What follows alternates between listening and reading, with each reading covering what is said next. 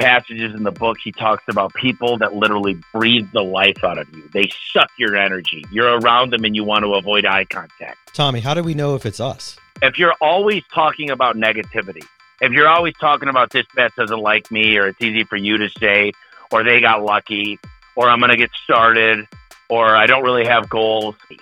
If you just can't see the good in people, if you're just constantly complaining and just find a reason why you're not going to do well, it is you. Welcome to the Waste No Day podcast, a podcast specifically for and about the home services industry as it relates to plumbing, heating, air conditioning, and electrical.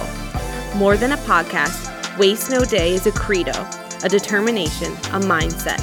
It is a never-ending discipline. It is a refuse to lose pursuit. It is a wake-up call every morning to waste no day. Now here's your hosts, Brian Burton and Nate Minnick.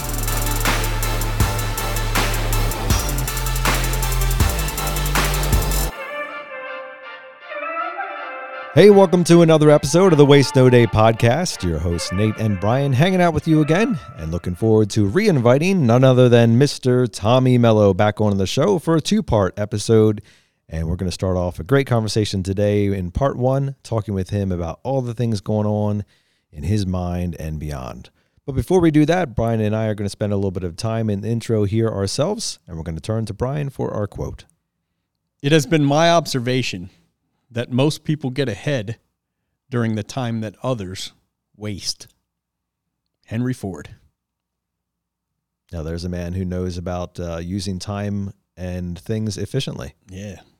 Credited with the invention of the assembly line, right? You can have any car color you want as long as it's black. Yeah. It is funny that he's the same guy who said if we had asked the people what they would have Faster asked horses. For faster horses. Yeah, Tommy in so many ways reminds me of like a Henry Ford, you know. He's super, super innovative and very, very people focused. Like not just his customer, although very customer focused, but his team, very focused on his team. For a guy that travels as much as he does, he's super plugged in and concerned about like the members of his own team at home. So yeah, I got to hang out with Tommy here several weeks ago now, and I got to see his humble abode, which was a pretty big house. I want to say we went through 2 gates to get to it. It's one of those like security check, passport log. Yeah. Okay. Yeah, he's got like. This is how cool his house is. I don't know if everybody's going to know what I mean from the picture I'm going to draw here, but like you can be, so the pool is like in the center of the house. You can be in like different rooms of the house and just be on different sides of the pool. It's called a U shape, Brian. It's not exactly U-shaped, but well, maybe it is. But then there's the guest house in the back, you know, and that's a whole different angle of the pool. But like everywhere you are, you have a different view of the pool. Oh, it's like that Swedish U that has the little dot above it. Yeah. What is that dot called? I don't know. Or German. I guess that's German. We need some German people. Leave us a review and let us know what the dot above the U is called. Yeah, in English, please, if you please. You catch up to the times, will you? But yeah, it was a cool experience hanging at the house, and if Tommy gives us the rare opportunity to speak when you're talking to Tommy, we'll talk a little bit about his house. But yeah, he's got like the cool theater, like straight up legit theater with theater seating in the basement, and he's got an arcade room. It was great because in his arcade room, we didn't do too much, but I am going to be back in Arizona next week and hoping to connect with him and dig into this a little bit. But in his arcade room, he has a whiteboard like we have in the training room, and it was just like sales presentations written on it. And he didn't let me see it because he would never share that information. But he had Dale Steele, the vice president of sales for Ghetto, in there hanging out with him the day before, and they're just like going over selling strategies. And that's my language, you know, that's my love language. So yeah, hopefully we get to do a little bit of that with me writing on that whiteboard at his house next time I'm over there. But yeah, every time I chat with Tommy, every time I hear Tommy's podcast, which is every week. Every time I check out Tommy's newest book, Elevate, which is, I believe, almost ready for audio, which I can't wait because I don't love to read if I can avoid it, but I have to right now because Elevate's only on book form. I'm always motivated and I always learn something. And there are a lot of people, not just in this industry, but in the self-help type industry, who are very motivational, but not very educational. So you walk away feeling very inspired. And maybe, with the energy, you just take that energy and you figure some stuff out and you get some stuff done that you normally wouldn't. I don't know. But the far better people, it's the reason I always loved Brian Tracy coming up, is you feel motivated and you have a whole bunch of things you can actually go use right here, right now. And man, that's Tommy. If you're building a business or if you're selling or whatever you're doing, he's nonstop kicking out things that he's learned or that he's read or seen other people do. The guy's got to have a photographic memory, but he's nonstop throwing those things out. And it's stuff that you can just pick. Like, you can avoid reading 5 books by listening to one Tommy podcast because he's spitting out the best parts of 5 books in a matter of 55 minutes. It's just insane being around the guy. But yeah, so my wife and his fiance Amelia and Bree were with us at that time, so we didn't get to really dive into any too much work stuff. It was actually a lot of jokes. Watched a couple of YouTube videos. That sounds like Tommy. Yeah. Oh, yeah, that's right. Nate. Yes, I'm well acquainted with Tommy's joke repertoire. Yeah, Nate and I went out to a nice steak dinner. Actually, I think Nate and I shared a 40-ounce tomahawk, which was the first time I've had that, with the bone marrow, right?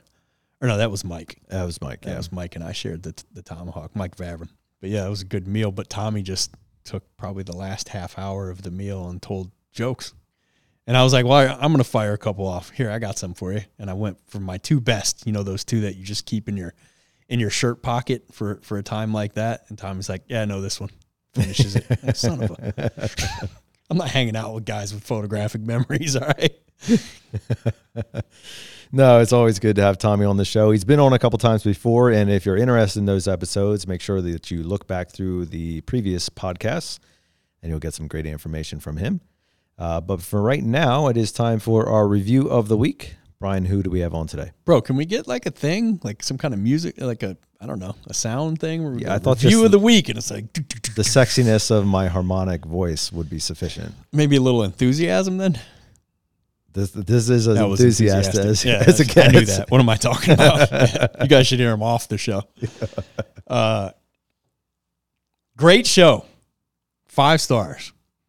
I am currently 26 years old and just started a residential electrical business about 6 months ago. Dang. Wrong trade. Oh, wait. No, he's 26 and he owns a business. Love it. That's awesome, man. Yeah, welcome to the trades, man, Welcome here. Please. 26, owns a business. This podcast has been one of the best resources as it... Oh, time out. One of? What was the other one? I'm assuming there was only another one. This podcast has been one of the best resources as a new business owner in the trades. Every day, this podcast motivates me to do better as a father for my 2 daughters and as a business owner.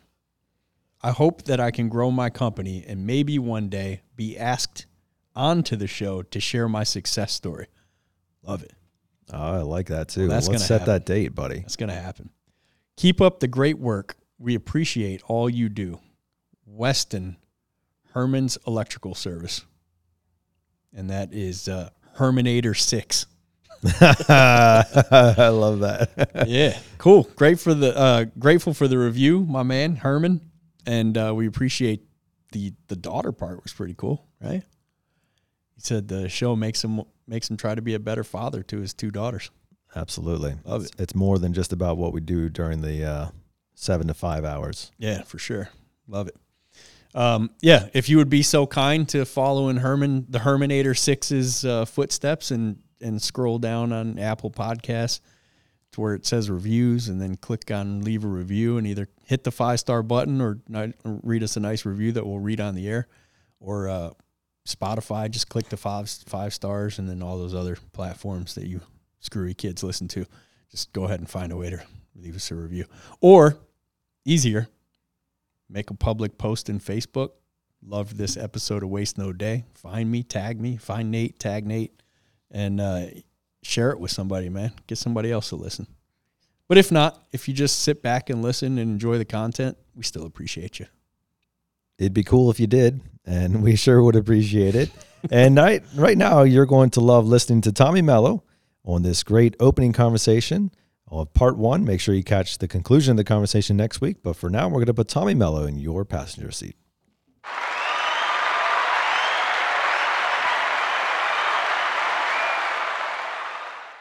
Our guest today is Tommy Mello. He is the owner and operator of A1 Garage Door Service, a leading $180+ million home service business based in Phoenix, Arizona. With over 700 employees in 19 states and 30 markets. In 2018, Mello wrote an Amazon best-selling book called Home Service Millionaire, which details his journey of going from $50,000 in debt to a $30 million business at the time. His new book, Elevate, which we'll be talking about today, provides actionable advice for small business owners to immediately improve every aspect of their home service business. Tommy is a friend of the show, a previous guest, and always an honor to have on. Welcome here, Tommy. Pleasure being here. Always love your podcast. Thanks, buddy. We appreciate that, and it's great to talk to you again. Last we chatted was at your, do you call that a house or a compound, or what do you call that thing these days? I call it a work in progress. That it is. There wasn't a ton of furniture in it yet, but we did get to. That's called because it's custom mahogany furniture from Africa. He's waiting on it. He gave Amelia and me the tour and got in every bathtub in every bathroom personally. Not me, Tommy did, which was a good time. Yeah, appreciate the hospitality there, man. It was fun. We got to watch a little Assassin's Creed in his theater and play some Big Game Hunter, and he played Big Game Hunter. I don't know what the heck I was doing on that thing. Big Buck Hunter, yeah. Oh, yeah, Big Buck Hunter. That's right. Yeah, that was fun. Tommy, it's good to have you back on. You've been on the show a time or two before. And if you could give us a 30-second biography about, or autobiography about who you are and what you've been doing, and then we'll jump right into it. Yeah, from Michigan, moved to Phoenix, started A1 Garage Door Service 2006. It's interesting. I was talking to a buddy yesterday. In 2016, we both applied for a $500,000 loan and both got denied. And he called me because we hadn't talked. He came to my birthday, but before that, we hadn't talked since then. And he goes, "What the hell happened?" We both got denied loans. What transpired in the 5-year period to go from pretty good? I had money and I had real estate, but he said, I told him about the deal and what we did with PE and partnering with Cortec. And he's like, how do you go from hundreds and hundreds of millions from zero to that pretty much? And it wasn't zero, but in a lot of ways compared to what it is today. And I'm like, man, just being the dumbest guy in the room and hiring for my weaknesses. So we partnered with PE in December. I thought I had a master's degree in business and in home service. I realized I was still in kindergarten after I got to learn, and I'm extracting knowledge from these guys. You mean in fact, from conversations with the PE guys? Yeah, I got 100 conversations with different PE guys, and then I got another couple hundred, and then now I have these guys stay in my house, and I really dig into other businesses, what's working in other industries, what the goals are for this business, and I need to have a destination. And I think that's one of the biggest things is a lot of people are like, I'm just trying to grow. But they don't know where they're going. They don't know why they're going. They just kind of say, I'm just trying to get better and spend more time with family and have fun. And that's everybody's answer. And of course, that's great. But that's not specific enough to really accomplish goals. And if I had to tell you my biggest weakness, and by far throughout the last decade, has been knowing my numbers. I've always known the CRM, but I didn't understand the balance sheet and income statement. And I didn't know when to grow and when to pause. And I didn't have any foresight. And now, just their little deck of 50 slides has changed the company. We went from 15% to 23% bottom line, and we're going to hit 30 at the end of Q3, and that's just unheard of. And I'm watching these companies, they're dying for leads. They're like, we need more leads. We need more leads. I'm looking at it going, we are getting very innovative on marketing, but we had to make some tough calls. We had to let go of 20 CSRs. We had to let go of 18 technicians. we didn't have a great formula for hiring. So we had guys sitting around that we were paying minimums to. And now it's a machine, and I care about each and every person so much in the company. And that's why I wrote the book Elevate. And I'm having more fun than I've ever had. And what's so great is changing lives. The text messages, the Facebook messages, the people that come visit. I do 2 shop tours here in Phoenix, Arizona every month. And usually 20 to 30 people show up, at least 10 businesses per shop tour. It's just so much fun.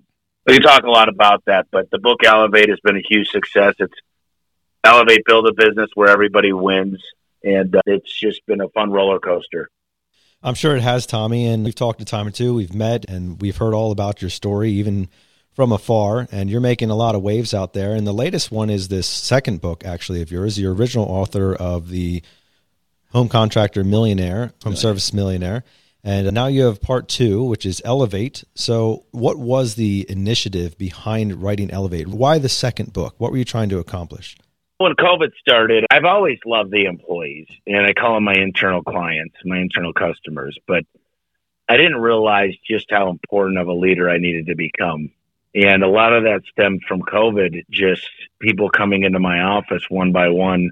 One guy said, cut my pay in half. The next guy gave me all of his PTO. The next CSR walked in and said, I'm here to help whatever I could do. I will give you all my PTO. I'll work weekends. They all basically, a lot of people came in and they just said, we're going to get through this together. And I just looked in the mirror and said, holy cow, this is so much bigger than just a business. This is an ecosystem. This is so much more than I have ever thought. So I just realized I need to have them win. I need to have them home ownerships. They need to learn more about financial literacy. I won't say I was selfish, but in a lot of ways I didn't realize I was, because I wasn't focused on them winning. And now I sat down with a vendor yesterday, the largest garage door opener manufacturer in the world by far. And I just said, what's your 1, 3, and 5 year goals? Explain to me what markets you guys need penetration in. I literally asked them a million questions, because I'm like, listen, guys, I'm going to be the best partner you guys have ever had. I'm going to make sure we have you win. The client's got to win. The employees win no matter what. I've got to win. And our partnerships need to win. As you guys know, we've been partnering with a lot of companies. So I just feel like this mentality of when Tommy's winning, everybody else is losing. And I'm here to elevate the industry, not just garage doors, but home service. And just because I'm winning doesn't mean you can't win as well. Competition is a great thing. I love competition. I love winning. But at the end of the day, I'm not upset that you bought a new house and you have great employees and you're making great money in the industry. We could build. I love competitors that raise the market. They hire background check, drug tested, great people. They charge the right prices. They take care of their people. And if that's the case, I love competition. In fact, if someone doesn't want to do business with me, they say you're too expensive or this, that, or the other. I say, this is a great company. You should probably get a second opinion from. And I don't feel bad about that. And I think that most companies are like, why is he doing this? Why is he opening up his doors? Why is he talking to all these other garage door companies? Why did he build a special group called Garage Door Freedom for everybody? And it's because, like I said, is just because I'm winning, we're going to raise everything. We're going to raise the bar in the industry. And I've always looked at HVAC and plumbing and electrical and said, man, those guys are all flying private jets. A good guy could do 4 or 5 million if they're really great. And I said, man, I need to study those markets and study those industries. And I basically did a lot of R&D. I ripped off and duplicated what was working from other companies. And now it's like, I get more excited about a guy buying a house. I'm going to 2 housewarming parties tomorrow for technicians that bought homes. I'm getting invited to 2 or 3 a week from people that work within the company. And I take a lot of pride in that. We hit record days. Great. I don't really care about a record day as much as I care about we're changing lives. The technicians are their kids' soccer coaches. The wives are happier. The marriages are getting stronger. The people are buying cars that are dependable. They're going on vacations they're spending quality time and memories that they'll never would have had without this opportunity. And I couldn't have done it without them either. So that's what it's all about. And that's what I go back to on every meeting is, listen, I'm going to help you figure out your dreams, your goals, And the whole premise of Elevate is build a dream so big that everybody else's dream can fit inside. Yeah, and that's one of my favorite quotes from you in terms of how you view life and business. And so as you've used that as your motto for the book, and even really before the book, it was what you were living by. What have been some of the learning steps along the way that you've found to say, okay, it's more than just a saying. It's not enough to just say, yeah, let's build big dreams so that everybody's dreams can fit inside of it. That takes work. It takes strategy. It takes execution. How do you do it, Tommy? Yeah, I keep feeding the same message, and I don't get through to everybody. And then I get a lot of people from outside of A1 to come talk about their goals, their dreams, what they have accomplished, writing things down, thinking, and peeling the onion back. And I can't help somebody dream that has zero dreams and has no intention of wanting more for their lives. I look at somebody and I want a dreamer. I want somebody that wants more. Yesterday I said, I want you guys to go buy Ferraris. I want you guys to have 3 rental houses. I want you guys to have more than I have ever had. And really, a lot of these guys, I have a guy that's 23 and a half. Because in your 20s, you go by half years, I guess. Because he always says I'm 23 and a half. Right. And he said, I put down 25% on the house. It's the nicest house. Tommy just got me a deal on garage doors, just gave him a cost. He just bought a brand new Jeep. And he said, my goal is that we could bring some kids into this world. I'll have my house paid off when I'm 25. And he's always smiling. And I look at him as a role model in the company because he's got the abundant mindset. And I think discussing personal finances all the time, about saving money, about not investing at first in assets that depreciate, and just having delayed gratification and just beating that drum all the time and talking about the wins all the time. The guys that you would have said will never buy a house, they're watching everybody around them winning, and they can't help but win. They're like, man, I got to make some changes. I got to decide that this is what I want. I'm making posters for everybody. I've got it written on the whiteboard. I'm working on basically it's formatted in a way to bank very quickly, where you've got the picture of yourself and the best health you've ever been. It could be 10 years ago. It could be last week. It's 2 pictures of your family. It's a picture of your dream house, your dream car, your dream vacation. It's a picture of your pets. And then it's a picture of your accountability partner at home. And it could be a best friend, a mother, a father. It could be a sister. It could be a wife or a husband. And then you got your personal goals, your body weight, your body fat, your money in the bank, your Roth IRA, your 401k. And then you got your work goals, because all those need to work together. And then you've got an accountability partner at work that you guys probably have similar personalities. You think the same. You both talk about the great things, that you're proud to be alive. Today was a good day because we have our health. We talk about this stuff. And I'm having them all write a note to themselves and put due dates. And then they're going to look at it every day, because they're making one for when they come out of the shower, one for in their truck, and a bigger one for wherever they can put in the house that they look at a lot. And it's going to be classy. It's going to be nice, but it's not going to work for everybody. But most people are more vision oriented. So it's great. Another thing I'm doing is having them say out loud what they want and record it and play it to themselves, less than 1 minute long. So you're hearing it from yourself. The hardest thing in the world is when you're lying to yourself all the time. You know why people don't trust you? And I'm not talking about you guys, but if you look at yourself every day and you make promises, I'm going to quit smoking, I'm going to drink less, I'm going to be a better husband, I'm going to be a better father or mother, I'm going to be a better son, I'm going to do this. If you are constantly lying to yourself, how are people supposed to take you seriously if you can't keep a promise to yourself? Ooh. And I see people lying to themselves every day and expecting other people to believe them. And you can't do that without accountability within the household and outside of the household. So who holds you accountable, Tommy? I got a lot of mentors. I'm in a text group with Ishmael, Cristiano, Aaron Gaynor, Chad Peterman. These guys are always posting what they're doing, what they're working on, their goals. I got to tell you, I'm pretty regimented in a way. I just hired a nutritionist. My doctor holds me accountable. I've got the really good trainer that holds me accountable. And I got to tell you, I just hired an amazing executive assistant along with Bree. I'm hiring a personal assistant. I set myself up to create accountability. And I just don't have one person. I've got Al Levy. I've got Jonathan Wissman. I've got the president of the company. I've got Cortec. My whole life is setting accountability for myself in each and everything I'm working on. I never have just one coach. I usually have 4 that I'm working with. I love it, Tommy. I love the example there. Now, you said something a little bit ago about how you designed this poster or whatever it is that you're walking people through, and you have them have an accountability partner at home, but then you also pair them up with somebody at work. And I'm just thinking, if I'm a tech in the field listening to this and I'm like, my company doesn't have anything like that. Nobody's ever paired me with a mentor. Is there something that I can do to reach out, or like, how would I go about doing this if somebody hasn't given it to me? What's the proper way or the mindset or attitude to even begin seeking out this type of accountability? There's someone at work that you really just think, wow, they've always seemed happy. They always make the best out of every situation. They seem to have a smile on their face even when things aren't going right. And they're also always bettering their best.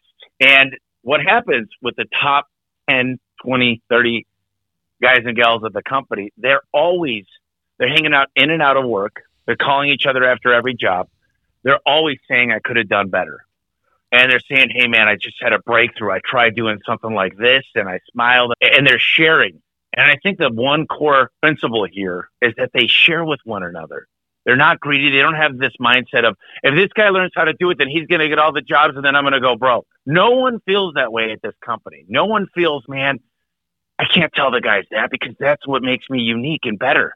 Like the best in the world, they want to pay it forward. That's why I have so many people coming through the company, and Lord knows I got a lot to learn, and Lord knows that I'm not near where I'll be in 5 years, but I want to share. And when I coach and I train, I was working out the other day. Aaron Gaynor came to town, and I worked out 10 times harder than I've worked out in a long time because he was there, and he worked out harder because we held each other accountable. Not to mention my trainer was there pushing us. But that's the kind of stuff that we should all be thinking about. It's just not this mind of scarcity, this mind of abundance. Okay, so that's easy for you to say, Tommy. You live in $1 million house. You have all the things that anybody could ever wish for. You got your beautiful girl and all these things, man. My life's been hard. Like, I didn't have the easy street that you have. Just so you guys know, I lived in an apartment for 4 years right before I moved into this new house. It was smaller than most of my bathrooms now. I didn't care. I owned the apartment complex, but I'll tell you guys what, I didn't have a whole lot, man. I put myself through college. I was a bartender. I was bussing tables. Literally till I was 22, I was still bussing tables and serving tables. I'm telling you guys, if I could do it, you could do it. I called one of my guys up probably 6 months ago, and I walked him through. I started whiteboarding with him. He was on the phone, but I started writing down stuff, and I said, how much did you make last year? His wife's a teacher. How much did she make? It was 38 grand, whatever it was. And I said, so cumulatively, you're making 200 grand a year. I said, let's walk through your bills. His house payment for his rent was $1,250. I said, tell me what's in your retirement account. He goes, I haven't got to that yet. I said, you're 43 years old. Tomorrow I'm giving you PTO. Go start a Roth IRA. And I'm like, I'm going to call you tomorrow, and if you're not setting that up, I'm going to be very disappointed. You owe this to yourself.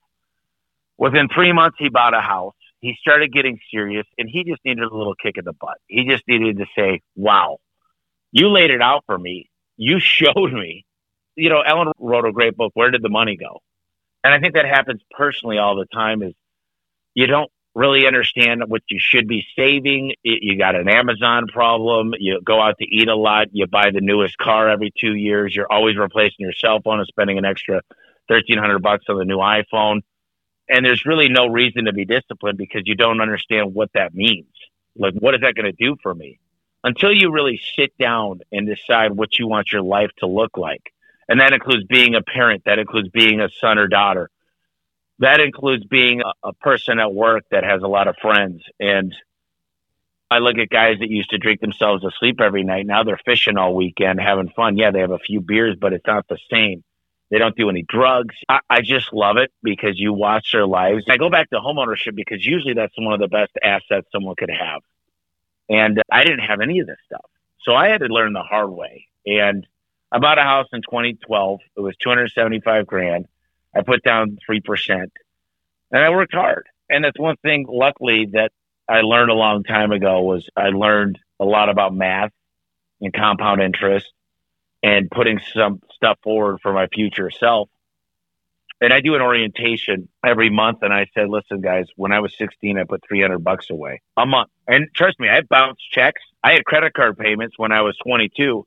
I had rent to pay. Oh, that $300 was out of sight, out of mind. It just went into an account. And I said, you guys might look at me now and say, geez, he's got a big business. But I'll tell you what, I was destined to be a millionaire busting tables because I knew to invest in my future self. And I understand compound interest. A lot of people look at the version now, but if they knew me 10 years ago, they would have seen a guy that I bought Lee's jeans. I was conservative. I went to Target every time and got new clothes if I needed them, but I was never nice things. I bought my first new truck. It had 7,000 miles on it. It's 3 years old now. It's not like I still don't have this. I like things and I'm doing some fun stuff now. What I'm really doing, and this is the secret, is I'm creating systems outside of work. I whiteboarded for 4 hours 2 weeks ago on how I wanted the house taken care of. I'm building a map for the house. So when I use a section of it, like the game room, I just shaded a certain color. I'm going to have certain days for baseboards.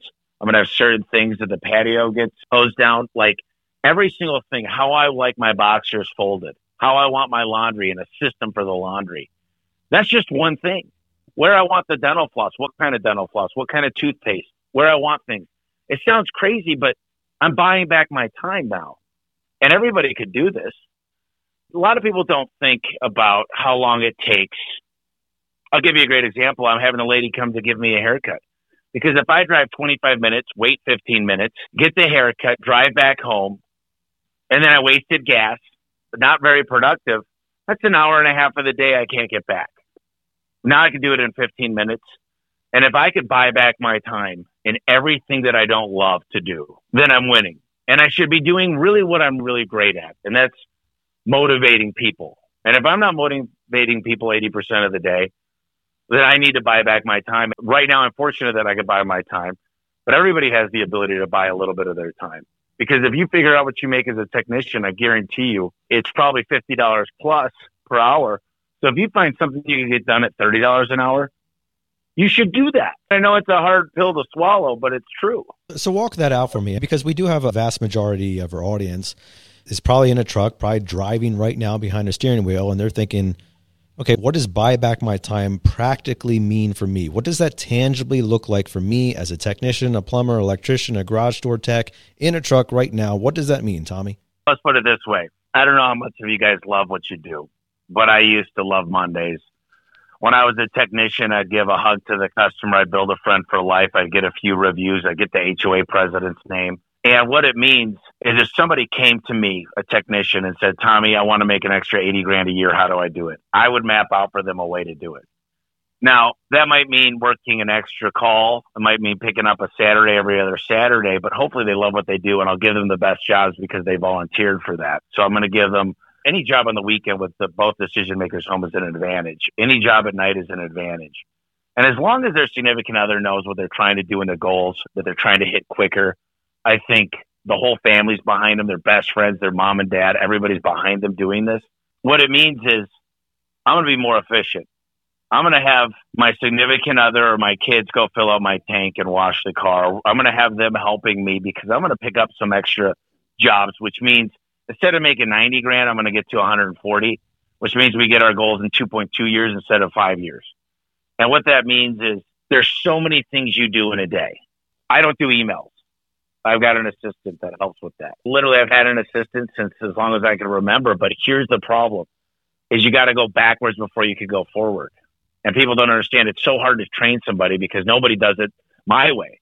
But you never wrote your way down. You never documented the way you like things. You've never really figured out a way to get on a cadence for everything that you do. And my whole life now is getting efficient. I'm trying to get by efficiency all the time. And it's not even about money. Literally, I know those that say money doesn't matter haven't given enough away yet.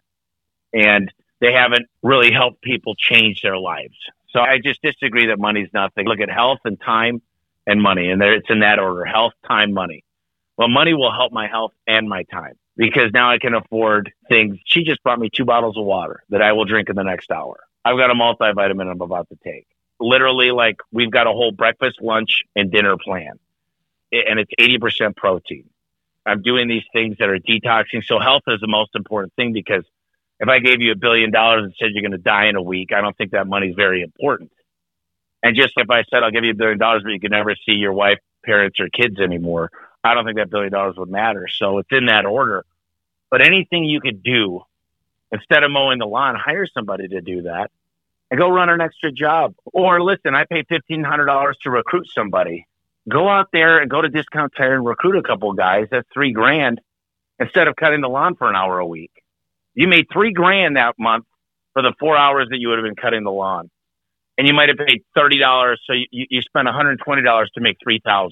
That's what it means, if that makes sense. I could elaborate, but that's anytime you get an opportunity to build a system and have somebody else do things that are non-profitable or something that you don't like. What it means. I would never do inventory if I had somebody to help me. I would never clean my truck if I had kids that could say, hey, Dad wants you to help. I'll pay you an allowance. I'll give you $15 every time you clean my truck twice a week. So they're getting their allowance. That's $30. That's $120 a month. But that gives you more time. Absolutely. And time is the great leveler, right? We all have just those 24 hours. And that's the thing that becomes more and more apparent. And obviously, you've not only realized that as you've matured, you've realized that in an earlier age, which probably gave you a leg up because you started making decisions based upon time over all the other qualifiers. And that's something that our listeners in trucks right now, some of them are at the end of their careers, some of them are just coming up through it and everything in between.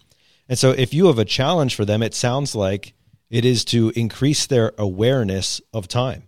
It's increase their awareness of time and figure out what they want, and then make sure if they've got a boss or an owner or a founder or a CEO or a COO or a director or a VP or whatever it might be, you got to come up to them and say, listen, here are my goals. Here's where I'd like to be. I don't expect to get anointed into this position or this amount of money.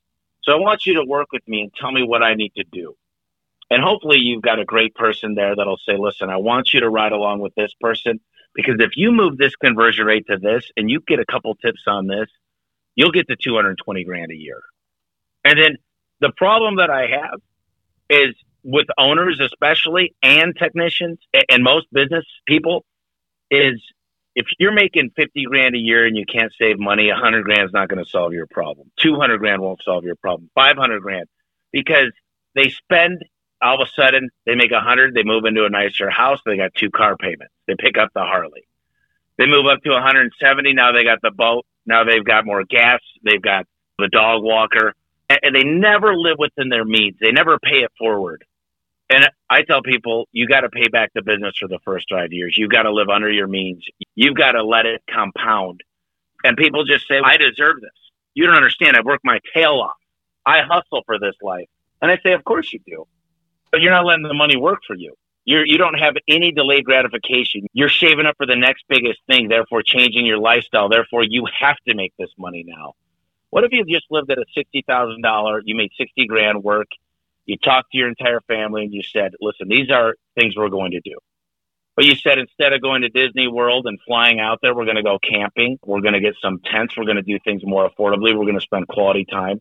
Instead of eating out all the time, we're going to get nutritious food and we're going to eat together and maybe even have meals delivered. It's crazy what you can do if you actually write it down and put your mind to it. Nobody wants to talk about finances in school, in college, at church. Very rarely do they say, here's how to build a personal budget. Here's how to figure out your time.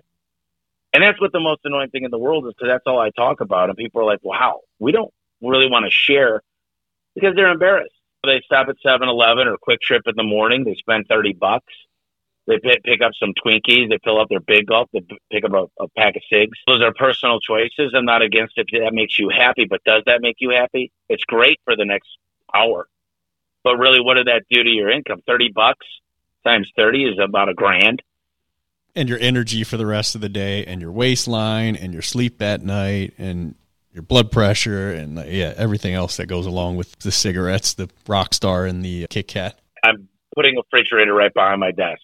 I'm filling it up with the right protein, the right water, the right iced tea. I could go to the other room in the break room and grab a Monster. I could grab a lot of stuff, but I know myself, so I'm setting myself up for success. And I watched an interview. You guys remember Iron Man Robert Downing Jr.? Sure. He's sitting down with Oprah. This is probably 20 years ago. I don't know the exact date. And she's talking to him, and she said, how did you change your life and quit all the bad things you were doing? He goes, it's not hard to quit. She says, what do you mean it's not hard to quit? It took you 10 years. And he goes, no, the hardest part is deciding. The hardest part is actually sitting down and understanding why. Because I gave up a life that I actually enjoyed, but I got a much better life. And the hardest part is deciding to go, sitting down and making up a plan and making sure I have accountability throughout the plan to hold me accountable, because there are times that I wanted to slip. There are times I wanted to go back, but I had people around me. I had to change my bad habits, which might be junk food for good food. I had to switch out things, but it can't be food that I didn't like. He didn't talk about food, but he said, I have ADHD, and I'm writing a book about it. It's going to be a fictional book. I'm writing it with Mark Victor Hansen. And we were talking about the book right before this episode. And they said, what did you find about yourself with ADHD? I said, I just had to be entertained. My brain works so fast, I have to enjoy every minute of it. So the boring teachers, I was tuned out. The fun teachers that kept me engaged. And that's what I do with my life. And the stuff doesn't sound fun, right? Sit down and make a plan until the plan's in motion and you're like, wow, this is great. This is getting easier. I'm having more fun. My days are happier. I've got more freedom than I've ever thought possible. And that's what it's about, is I want everybody around me to have freedom to do what they want, when they want, with who they want.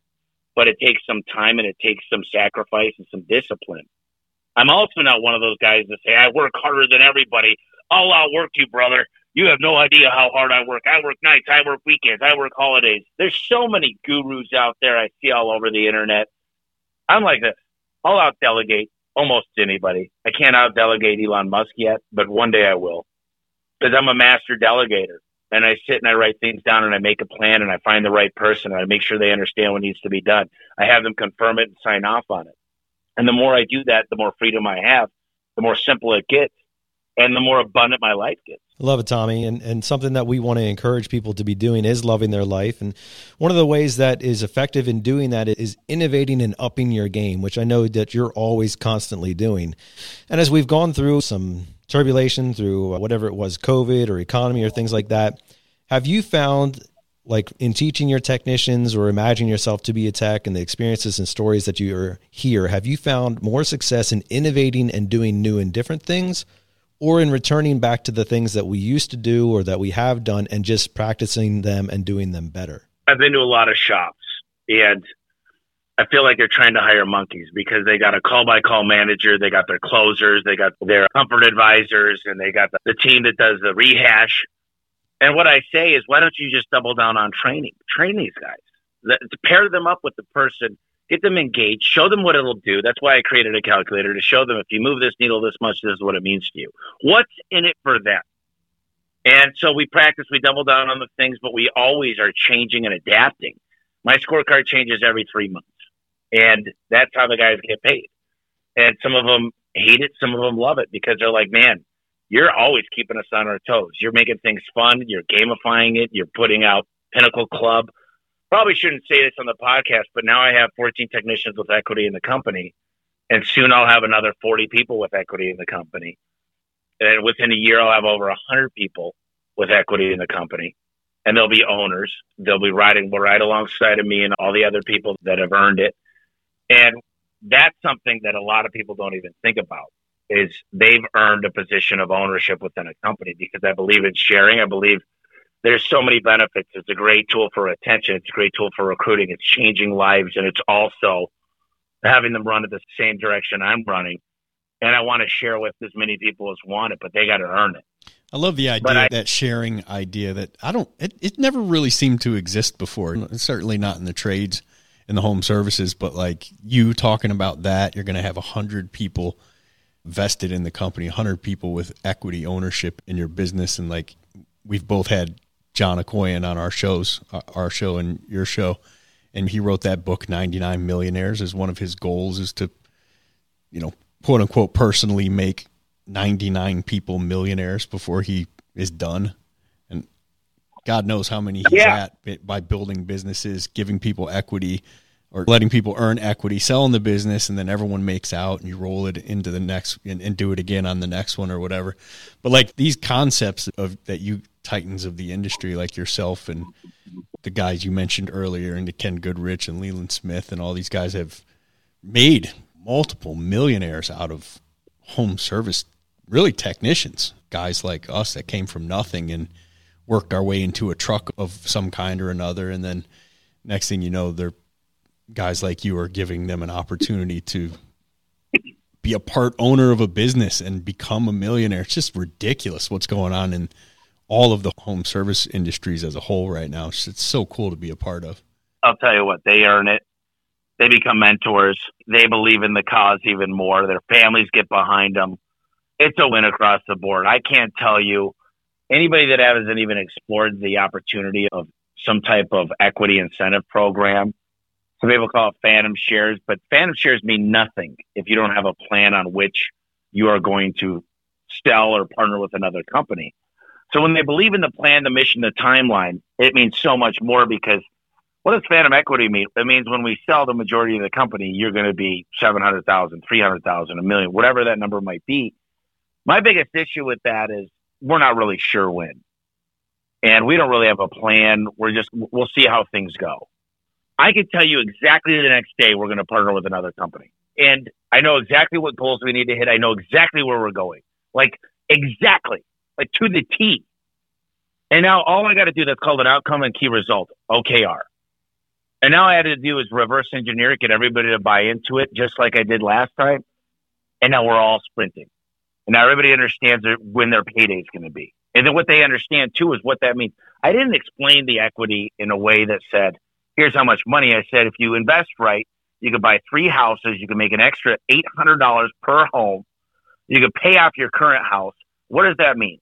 It means you're bringing in $3,000 a month. It means you're also paying this house off over the course of 10 years instead of 30. What else it means is you've got a retirement now of a couple $1 million, plus you've got more freedom than you ever have. Now, if we roll some of that, here's what it means next. Because just the money part, to me, doesn't get me excited. It means, what is this going to do for my passive income? What is this going to do for my life? What is this going to do for my family? And if you think about it in terms of what's in it for them, Joe Polish wrote a great book called What's in It for Them. And I've always said what's in it for them. Al Levy taught me that phrase a long time ago. And one of the first passages in the book, he talks about people that literally breathe the life out of you. They suck your energy. You're around them and you want to avoid eye contact. It's like you got to make the call because you're calling them back, but you're just dreading it. And get those people as far away from you as possible. I hope it's not your wife. I hope it's your kids. You need to figure that out, because that's something that you need to become a better parent. Tommy, how do we know if it's us? You can pretty much tell if you're always talking about negativity. If you're always talking about this pet doesn't like me, or it's easy for you to say, or they got lucky, or I'm going to get started, or I don't really have goals. If you're the person that just wakes up unhappy, if you just can't see the good in people, if you're just constantly complaining and just find a reason why you're not going to do well, it is you. And it is those people that just, no matter what, it's never their fault. It's the world hates them. I'm never going to be any better. I don't have any reason for trying harder. I've never figured out my why. If you're that person that just constantly is finding the worst in people, constantly gossiping, constantly talking behind people's back about whatever it might be, that person's a fake, this person, this. If you're spending all your time criticizing others and thinking about how you're above people, then that's you. And you just got to really self-internalize and say, am I the issue? Looking in the mirror and saying, do I enrich people's lives when I'm around them? Do I add value? Do I literally listen to them? Do I win and influence? How to win friends and influence people? Do I actually have 2 ears to listen? Do I put my phone down to the side? Or am I literally on my phone during every meeting when my managers are talking to me? Or when my boss is doing a presentation? Am I on TikTok or Instagram or Facebook? Am I not engaged? If you're that person and you just kind of laugh about stuff, you sit in the back, you're okay with your $80,000 a year, you don't want more for your life, then that's you. If you say I'm content, that's you. Challenging words, Tommy. Just thinking here about that, and like, I'm doing some studying on the idea of gratitude, which is one of our core values. And a lot of what you talked about there is ringing true with that. It's something that we talk here about. Brian mentioned it. Gratitude is the cheat code. It's what we do. It's how we live our lives in such a way that it makes a difference, because people want to be around other people who are thankful, who are grateful, because it exudes off them without even trying. And it makes a difference in the experience as a homeowner, as a peer, as your spouse, whatever it is. It's the thing that we should be striving for. 100%. You know the story yesterday, that submarine blowing up. You never know. Tomorrow's not promised. And a lot of people say this, but man, tragedies happen all around us. Your health is so important. If so many people are chasing money, then they're 6 years old before they enjoy it. Learn to live in the now, make the most out of everything. And if you're not in the right situation, then change it. No one's going to do it for you. So you got to take accountability. If you've got 2 arms, 2 legs, and you breathe without a respirator, then you're doing pretty freaking good. I interviewed a guy for our Thursday meeting. I interview 2 technicians every week, and we play it to the entire staff. It's called Bring the Fire Meeting. And I can tell you that this guy, his name's David, he's out of Denver. He said, Tommy, what I started doing is I started saying, today's going to be a great day. And a lot of times he's training other techs, and he says, on this next job, it's going to be golden. He goes, here's what we're going to do. He goes, this is going to be a great job. And he goes, Tommy, I swear to you, he goes, sometimes people look at me like I'm crazy because I'm just getting my mental stage in order. But it's just this gratitude, optimism, enjoying to be alive, positivity, and it's contagious and it works. And all of a sudden things are going right. The world is a crazy place. It's weird how if you put it out there and you believe, if you believe it won't, if you believe it will. Any changes, we talked a lot 2 weeks ago about 55% body language, 38% tonality, 7% the words we use. Stand like a gorilla, talk like a preacher, and talk like a lover. And one of the guys in my interviews last week goes, he repeats that over and over again. He goes, dude, I started doing that, and it changed everything. And I was like, I'm glad you're listening to the meetings. It's funny, 2 weeks ago, we had on Josh Kelly, and he was talking about the concept of anchoring, which is an event in our life that we have celebration worthy thing that happened. And it's triggered by like a hand motion or smelling something or a phrase that we say. And it's called anchoring because you did it then, and now you keep reflecting upon that win and that feeling. And so you do it now, and it gets you back in that game time mood, which it sounds like what that guy is doing by waking up every morning and saying it's going to be a good day. And then self-reflection. It was one of the hardest things for me to think about, and it still is. I'm not going to lie. It's one of those things where you got to kind of reflect. I interviewed on one of my Thursday meetings, Darius Livers, and he says, Tommy, whenever I walk out of a home, the one thing I constantly do, I get in my truck, I go park around the corner, and I take notes on what I did good and what I could have done better. He goes, if you don't have the mindset that there's someone on this planet out of 8 billion people that a person could have, maybe I didn't put the booties on when I went in the house the second time. Maybe I didn't smile. Maybe I didn't accept the iced tea. Maybe I didn't explain things. Maybe I didn't make that right eye contact. Maybe I was intimidating. Maybe I should have got down on one knee to present the parts instead of standing above that elderly woman. Maybe I didn't smell right. Whatever it might be. So without self-examination, wanting to do more and thinking you could do more, and if you've already felt like you're the best, there's problems there. You've already conquered everything and you're done. There's no reason to be alive. I think I've got so much work to do. I'm the best I've ever been, but the worst I'll ever be. I say that all the time. And the guys that say, listen, I did great. I made the money I need to make today. I can pay all my bills. I got a little bit extra. That's the wrong mentality. And a lot of people just say, I just want to be happy. What the hell does I just want to be happy mean? What are you going to do to be happy? What actions are you going to take? And it goes back to the elevate mindset of just, what can I do for everybody around me? I've got this quote. I've got a whole pad here. Someone actually bought this for me, but it's blank sheets with on the top of it. You can have anything in life you want if you just help enough people get what they want, by Zig Ziglar. And I've got this motivation all around me. I sincerely, and a lot of people say this, I love my life. Now, there are times I'm unhappy throughout the day, but overall, it's a great day. I live in Arizona. The sun's out. It gets hot sometimes, but it's a sunny state. In Michigan, I used to get depressed because it was gray every day. It was cold. It was like, I don't want to get up. It's dark outside. I put myself in these situations all the time to only be able to be happy. And I put a lot of time and energy into making sure I do the things I love the most. Oh, that's where we're going to have to interrupt things right there. Tommy brought it in for a nice conclusion of part 1 of this podcast, and we're going to pick up next week with part 2. Great information from Tommy, as he already has gone into the things that are swirling up in his mind right now, and it's always an interesting conversation with Tommy. If you enjoyed today's show, make sure you stay tuned for next week, as we'll conclude the conversation and talk more about what he's doing in his book, Elevate, and more concepts that he's trying to employ in his life. For right now, though, that's a wrap for us. We want to leave you with the challenge, as we do each and every week, to choose to wake up every single morning and waste no day.